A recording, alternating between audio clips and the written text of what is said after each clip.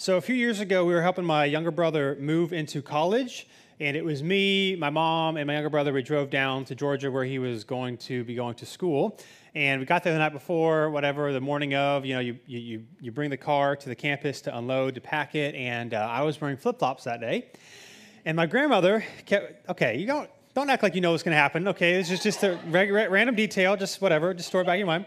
And my grandmother kept saying, Dylan, you need to wear shoes. And I kept telling her, no, I don't need to wear shoes. And the reason why I didn't need to wear shoes, because I didn't need to wear shoes, it was one of those things where you would go and you would just like open your car and they would bring it all to the dorm. So I went to a school like that during moving day. So you're not actually moving, right? So if you're moving, you wear shoes. If you're just like walking into a dorm room, why would you wear shoes? There's no point. And so she kept telling me to wear shoes. I said I didn't need it. And so we go, we take the stuff out of the car, they bring it to his dorm room, and we get everything. Everything is technically moved into his room, and I'm fine. Right? The moving process is done. I didn't need to wear shoes. Flip-flops were fine. Not a big deal.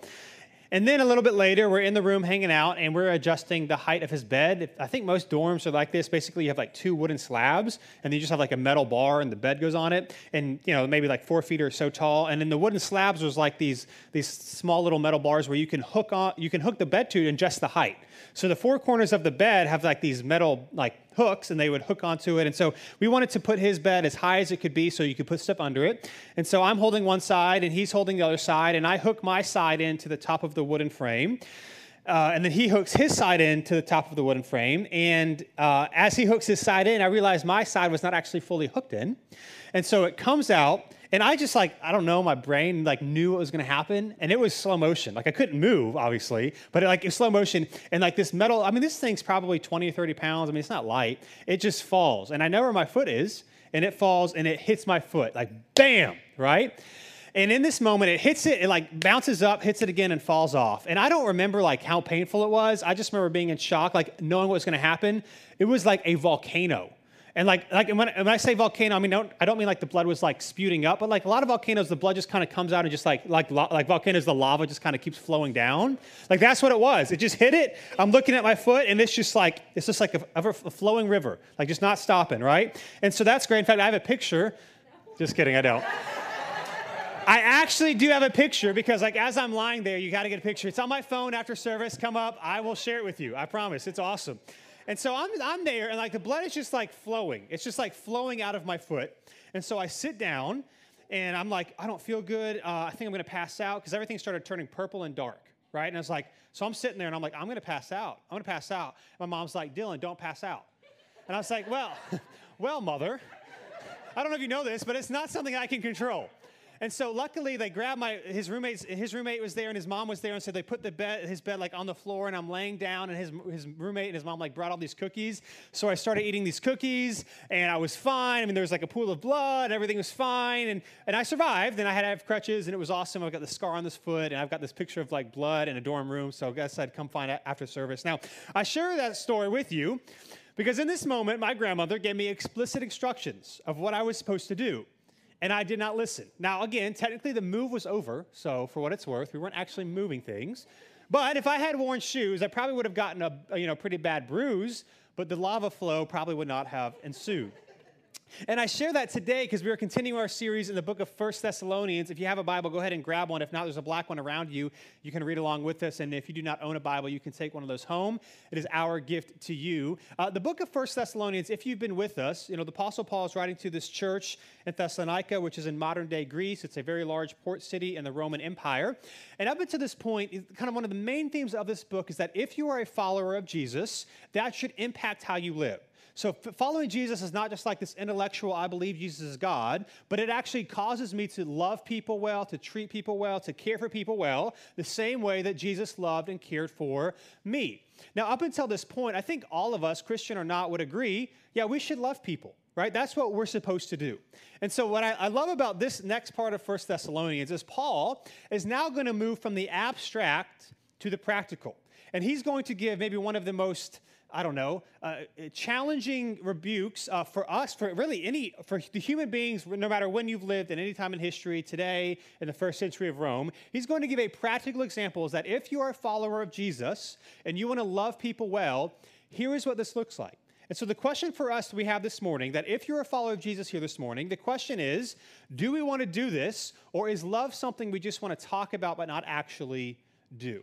So he's going to give us a very good challenge this morning. Do we actually want to wear shoes, or are we going to wear flip-flops when the time comes? So here's what he says. Chapter 4, starting in verse 1, it says this. Additionally then, brothers and sisters, we ask and encourage you in the Lord Jesus that as you have received instructions from us and how you should live and please God as you are doing, do this even more. For you know what commands we gave through the Lord Jesus. So again, it's just this repeated theme. Honor God with how you live. Again, his example is that when Paul and his companions were there, they didn't just talk about Jesus, they lived it out. Now the Thessalonians are doing that, and so he's encouraging them to continue to live out their faith as they have been doing. And so keep on going. And then he gives us an example of how you can do this, verse 3. He says, for this is God's will, your sanctification, that you keep away from sexual immorality. In other words, what he's saying here is that it's God's will for you, if you're a follower of Jesus, for your sanctification, which just means if you want to become more like Jesus, grow in the likeness of Jesus, then you should abstain from sexual immorality, or you should flee from sexual immorality. Now, here's what I think is interesting.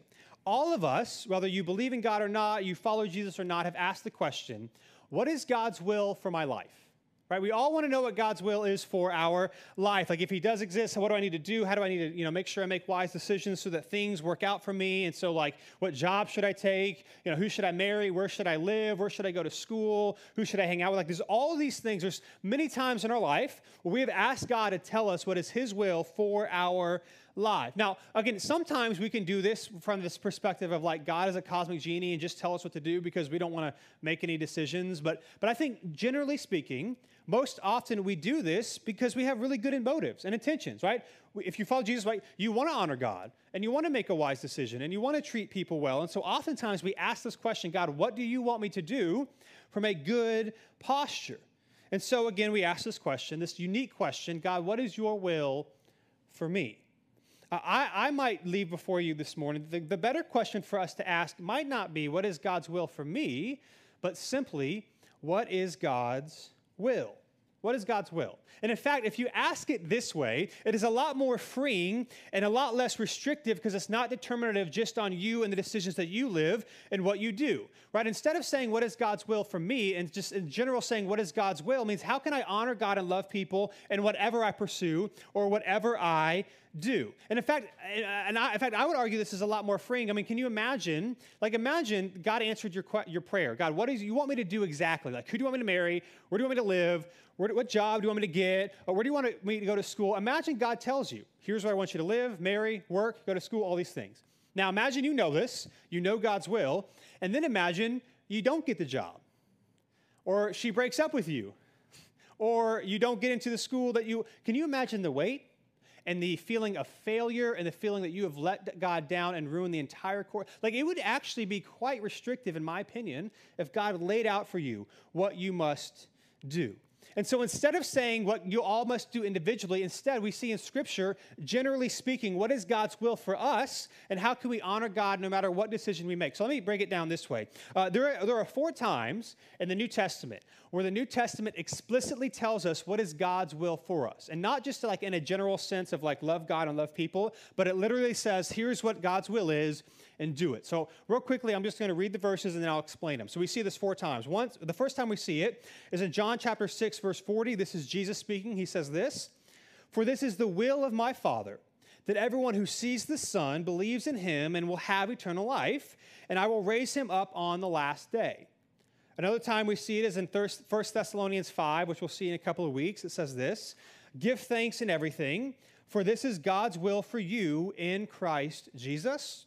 A third time we see it is in 1 Peter chapter 2, verse 13 through 15. Peter writes this, "Submit to every human authority because of the Lord, whether to the emperor as the supreme authority or to the governors as those sent out by him to punish those who do what is evil and to praise those who do what is good." And then verse 15, For it is God's will that you silence the ignorance of foolish people by doing good. Now, we're not going to get into the context of this here, but he's writing this in a time where Christians were actually persecuted.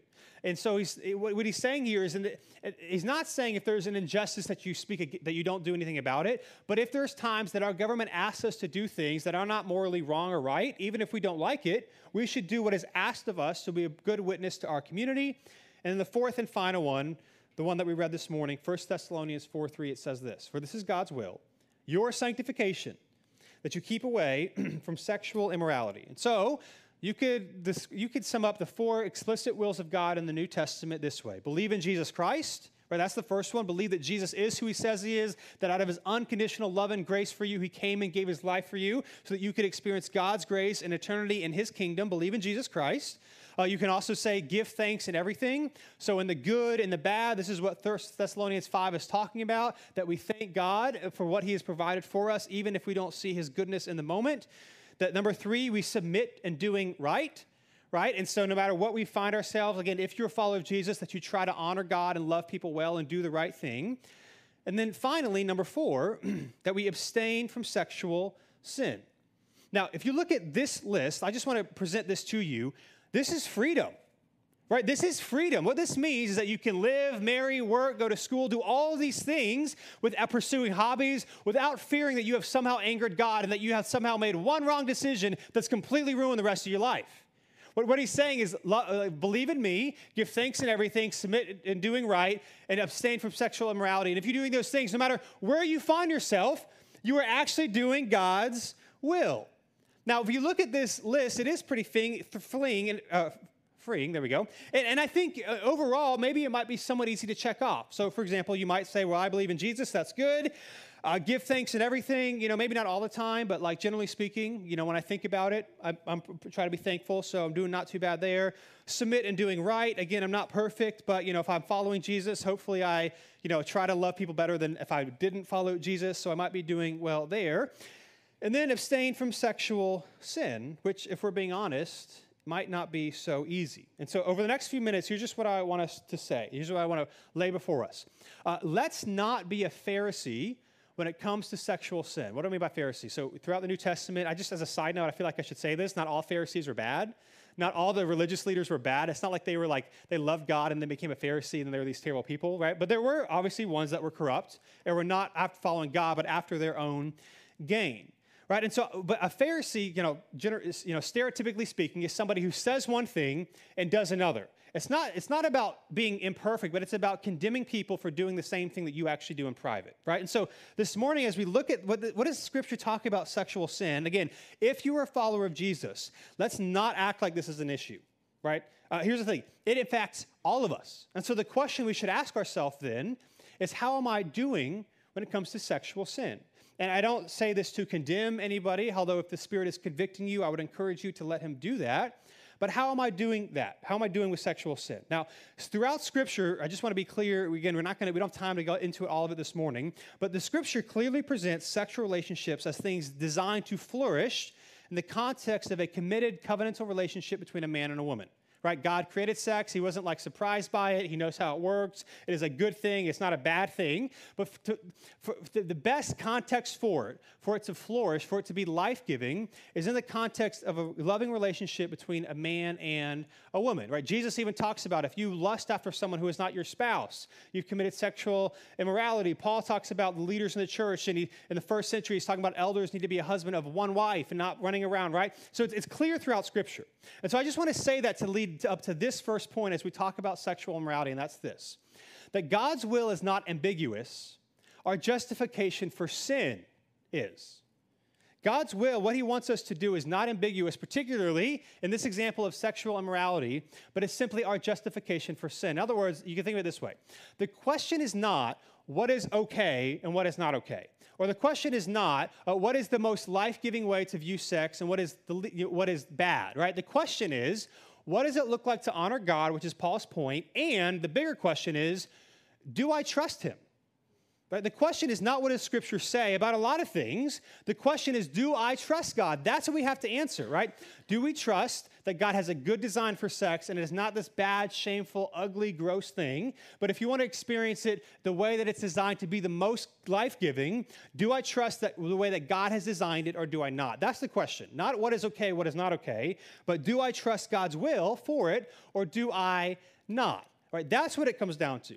Do I trust God with this or not? Just like I did not trust when my grandmother told me that I should wear flip-flops, it came back to get me, right? If I trusted her, it would have changed what I did. Paul's point here is that do we trust God? And if not, then that's okay. Let's just be honest. But if we actually want to love people, the way God wants us to love people, how we treat them sexually is a great example of how serious we are about this. In fact, here's what he says. If we continue in verse 3 through verse 5, it says this. Again, for this is God's will, your sanctification, that you keep away from sexual immorality. Here's why, that each of you knows how to control his own body in holiness and honor, not with lustful passions like the Gentiles who do not know God. So what he says here is that you and I, if you're a follower of Jesus, should control your own body and don't act like those who do not know who God is, right? Don't live like them. Why? Because he says here that we should be holy, that we should be set apart. That's what holy means. It simply means to be set apart, and that you and I should strive to control our own body. So again, primarily today, I'm talking to those who are followers of Jesus. So if you're not, just hang out with us. I don't want you to feel like you got to do anything. But if you're a follower of Jesus, here's the question. Is your pursuit of sex and sexuality holy or not? Is it set apart the way God designed it or not? Again, this is not a question to condemn. It's just a question to be honest. Right? We have to be honest to ourselves. Or as Paul says, do you have control over your body, or are you at least taking steps in that direction? Right? There's a difference between having a struggle and doing something and pretending it doesn't matter, and being honest about your weaknesses but trying to take steps in order to fight it. So I'll just I know pornography, sexual sin, it's a man's issue. It's a woman. It's all of us. But I'll just speak to the men for a second, right? If you're a follower of Jesus, I do not see a way for you to pursue sexual holiness on your own. It's just not a natural thing that we do, especially in our culture today. It's everywhere. I tell guys it's really good to have some sort of software that you can be accountable with to someone else. In fact, for me, I've got a friend of mine that we meet every 2 weeks just to talk about life. It's a great thing. I commend it to all men. Find a guy just to hang out with every 2 weeks, put on the calendar, non-negotiable. And we have questions that we ask each other. Some of those questions are, did you intentionally look at something you shouldn't have looked at? We also ask each other, did you unintentionally look at something or scroll past something and go back to look at it again? Right? You weren't looking for it, but did you go back to do it? Did you do anything inappropriate with a woman who wasn't your spouse? Not in a weird way or anything, but did you say something? Did you put yourself in a situation that you knew you shouldn't have done? We ask ourselves this because we need it, right? We need to take steps because we cannot do it on our own. And I think this is important, and what Paul is getting at here, and really what all Scripture is getting at when it talks about sexual sin, we also need to understand this, that sexual sin, it doesn't hurt God, it hurts you. So I think we have this idea that God's up in heaven, and anytime we sin, he's like, oh no, I'm so sad, here, God doesn't need you. He was fine before you existed. He's been great. And the Father, Son, and the Spirit in perfect harmony. He doesn't need us for anything. Yet, he loves us, right? It's not like he needs you to obey him or else he's just going to be crushed. Now, he will be crushed because he loves you, but not because he needs anything from you, right? There's a difference there. It's not like God, again, it's not like God is trying to oppress you, but if it is true, as Scripture says, that God loves you, cares for you, created you, and wants you to experience joy and happiness, then when he says, here is what it looks like to pursue these things, it's not to hold it back, but it's to give you more life than you could have experienced on your own. Let me think of it this way. This is not a perfect example, but think of it this way. This idea that sexual sin doesn't hurt God, it hurts you, and why he cares about it, because he cares about us. I have kids, right? And if you have kids, you want your kids to obey you, right? Really, if you're honest, for two reasons. One, because you want them to learn how to be, functional adults and good people. And so if they obey you, hopefully they're learning as they get older to not be, as terrible as they were when they were born, when they were 2 years old and, whatever. And so that's one. But also, you want other parents and other people to think you're a good parent, right? Let's be honest, right? You want people to be like, that's a good parent, not like, did you see how she talked to her kids? We don't want to do that, right? And so we want our kids to obey us because we want good for them, but also because it reflects, us a little bit. And I think that's how sometimes we view sin, sexual sin or otherwise, about God. That God wants us to obey him because he wants good for us, but also he's really concerned about what people think about him. Right? And if we do a bad thing, then God's upset. And so we have this faulty view. Here's a better way to view it. Again, not a perfect example. Here's a better way to view it. We have, 2 kids. They're 6 and they're 3.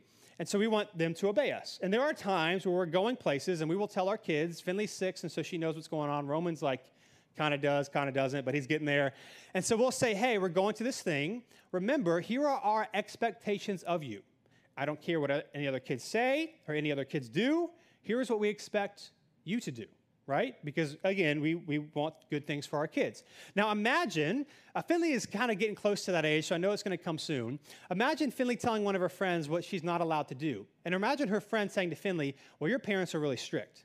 Right? And so imagine Finley comes and tells me to this. Guess what? Guess what I'm going to say? Maybe I shouldn't say this. Guess what I'm going to think? I don't care what your 6-year-old friend thinks. I don't even like kids. Right? I mean, if your kids are in New City Kids, I like those kids. Those kids are good. But generally speaking, I don't care for kids. I love my kids and your kids. But other than that, I don't care. I don't care what you think. I don't care what you say. You're 6, you're dumb. You don't know anything, right? I do not care what they think, right? And I think that's the better thing. When sexual sin is not like God's like, oh no, what are they? He's like, I don't care what you think. I want good for you, in spite of what other people might say, believe, or do. Now, again, sexual sin is a tense thing, and I understand it can bring shame and condemnation. And so I also think it's worth mentioning as we talk about something that is, personal and affects all of us. We also need to remember this important truth, that no one loves you more than God loves you. No one loves you more than God loves you. What is the gospel? That in our shame and in our darkness and in our sin, God did not wait for us to shape up and to act a certain way and to dress a certain way and to say certain things or to do certain things and to say, okay, now you're good enough, you can come to me. It was in our shame and our sin that God takes the first step towards us and invites us into his grace. Here's what it says in Romans chapter 5. The Apostle Paul writes this in verse 6. It'll be on the screen. For while we were still helpless, not after we had everything figured out, while we were still helpless, at the right time, Christ died for the ungodly, not the good people, the bad people. For rarely will someone die for a just person, though for a good person perhaps someone might even dare to die. But God proves his own love for us, and that while we were still sinners, Christ died for us. What Paul is saying there is that people don't generally give their lives for other people. Maybe if you're a really good person, someone might, give their life for you, but you're certainly not going to give your life for an enemy. And this is what Jesus did for us while we were still helpless, while we went our own way, sexual or otherwise. He said, there's grace for you and me. Come and find me and experience my grace. Don't change anything. Experience my grace and allow me to show you a better way. Right? Again, no one loves you more than God loves you, including you. God loves you more than you love you. God loves you more than your parents or your friends love you. And so sexual sin, like all sin, hurts our relationship with others and our relationship with him, which is why Paul is giving such a tangible example of what does it look like to actually love people well, not just theoretically think about it. And so again, he says this in verse 6. He goes a little bit deeper. Here's what this means.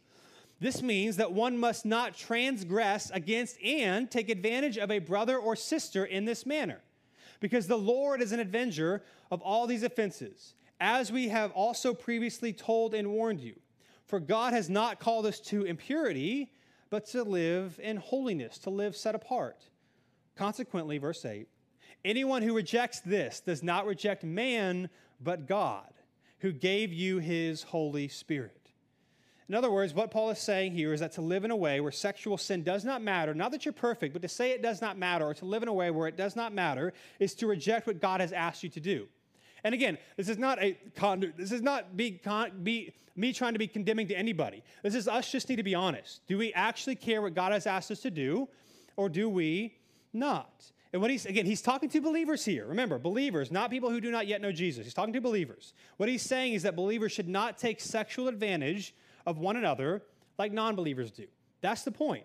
That's why we care about each other, that we should not take advantage of each other in a sexual way that other people do. And listen, this is what hookup culture is, right? Even if it's consensual and that's great and they both agree, nobody wakes up in the morning and say, how can I love and serve somebody else, right? Hookup culture is how can I get somebody to serve my needs, to make me feel better, to do something for me that I can't do for myself. It is only getting something from them for your gratification, right? This is what pornography is. Again, it's how can I use someone else to gratify my sin and my desire, right? This is the antithesis of the great commandment. What is the great commandment? In Scripture, Jesus says this, that we are to love God and love people. All of the law and the prophets and the commands can be summed up in this principle. Love God, love people. How can we do this, at least when it comes to sexuality? To not take advantage of other people and to actually commit to love, to serve somebody else, and to give our life to them. I mean, this is not a joke. Like when we talk to people who are like, maybe they're dating and they're involved in sexual sin, it's like, are you going to get married or not? Like, are we going to do this or not? Because people say to me, well, I'm married in my heart. Well, if you're married, like, what does that mean? Like, are you committed or not? Like, even if you, like, I'm engaged, like, we plan to get married at some point. Well, then what are you doing? Right? If you actually love this person, and you're not just about your desires and your needs and your wants, you will actually fully commit yourself to somebody to experience their love and grace physically in a million other ways, right? The commitment to say, I'm with you, not for what I can get from you, but to serve you and to love you. This is what it means to love God and love other people. And Paul is giving us a tangible example. Whether we want to hear it or not, whether we want to be challenged or not, this is what it looks like. Because at the end of the day, I think Paul might put it this way, or at least I would put it this way, what Paul is saying. And he put it this way, I would say this, that sexual sin is not love for others. Sexual sin is not love for others, but love for self. That's Paul's point here. It's about what I can get from other people, not what I can do for them. Again, there's a difference between rejecting what God wants us to do and falling short and having weaknesses and trying to take steps. Those are two different things. Paul is talking about people who outright live the way they want to live, which is fine, but he's like, let's just be clear about this. We are rejecting what literally God has asked us to do if you are a follower of Jesus. Right? God's designed for sex and going your own way and saying, I reject that. Literally, what does Paul say? You're rejecting God's will for you and what he's asked us to do. And this is not Paul thinking about. This is what God has explicitly revealed in Jesus and throughout Scripture. That is what Paul asks us to do. He tells us to love people. And one of the best ways, the most tangible ways we can love people is to not take sexual advantage of one another's and to commit ourselves to somebody in love. And so then he says this, the last part we'll read in verse 9 to verse 12. He says, about brotherly love, you don't need me to write to you because you yourselves are taught by God to love one another. Again, this is the point of all of this. He's not just trying to arbitrarily take some command to shame people. He's just saying, here's a practical example, right? We all want to love people. Here's how you can do it. Verse 10, in fact, you are doing this toward all the brothers and sisters in the entire region of Macedonia. So, right, the province in which they lived, all right, they actually are pursuing love and good works, and so he's encouraging them to do that. And he says, but we encourage you, brothers and sisters, to do this even more, to seek to lead a quiet life, to mind your own business, and to work with your own hands as we commanded you, so that you may behave properly in the presence of outsiders and not be dependent on anyone. Now, what he's saying here is that as God loves us, we are to love one another. And so Paul here encourages them not to just depend on wealthy Christians. We know this was an issue because in the book of 2 Thessalonians, he talks about apparently there were some Christians in the area who weren't working and just depending on the wealth of others. He's not anti-helping people in need. He's not anti-charity. He's just saying if you're able to, you should work and provide. But the point is he's emphasizing that our behavior, a point of all of this in these 12 chapters, is he's emphasizing that our behavior reflects Jesus to our community. Right? And how you treat people sexually also impacts this, right? One of the biggest ways that you can be set apart from the culture is to honor what God has designed for sex. Now, you don't want to be set apart just for the sense of being weird. Like, there's not a badge of honor. Some Christians are like, reject everything in the world, and I'm like my own person. Like, that's weird. Like, don't be a jerk. Don't be weird. But simply ask what God asks you to do, and that will set you apart. And in fact, maybe I could summarize what Paul is saying this way, right? Through all of the book of Thessalonians up until this point, and even the explicit, gives a sexual example. Here's what Paul is getting at. That a life that honors others is a life that honors God. The point of all of this is that a life that honors other people is a life that honors God. Sexually, and what we do with our generosity and our money, what we do with our homes and our relationships, right? If we actually want to honor God, then we're going to love people. Now, he gives an explicit example here when it comes to sexuality, but you can do these in lots of different ways, right? Am I honoring God with my finances? What does that look like, right? Am I honoring God with how I treat people and for giving people forgiveness and giving people grace? A life that honors others is a life that honors God. And remember, we do this not to get something from God, not so that God will love us more, but in response to who God is and what he has done, right? What did Christ do? While we were helpless, Christ came to give us grace. And in this book, and particularly this chapters, he's talking about practically what does it mean to live this out? As people who have received the grace and mercy of God, what does it look like to honor people sexually? So if you're following Jesus, that's the question. Am I living a life that honors others in my pursuit of sex and sexuality, right? And if you're not a follower of Jesus here this morning and you've got questions and you're just trying to figure out, your next step is not to go change all the things that you do, but instead to experience the grace and mercy of God, who has a better way and loves you and I right where we are. And so I'm going to pray. The band's going to come up, and we're going to worship this God together. And so will you pray with me?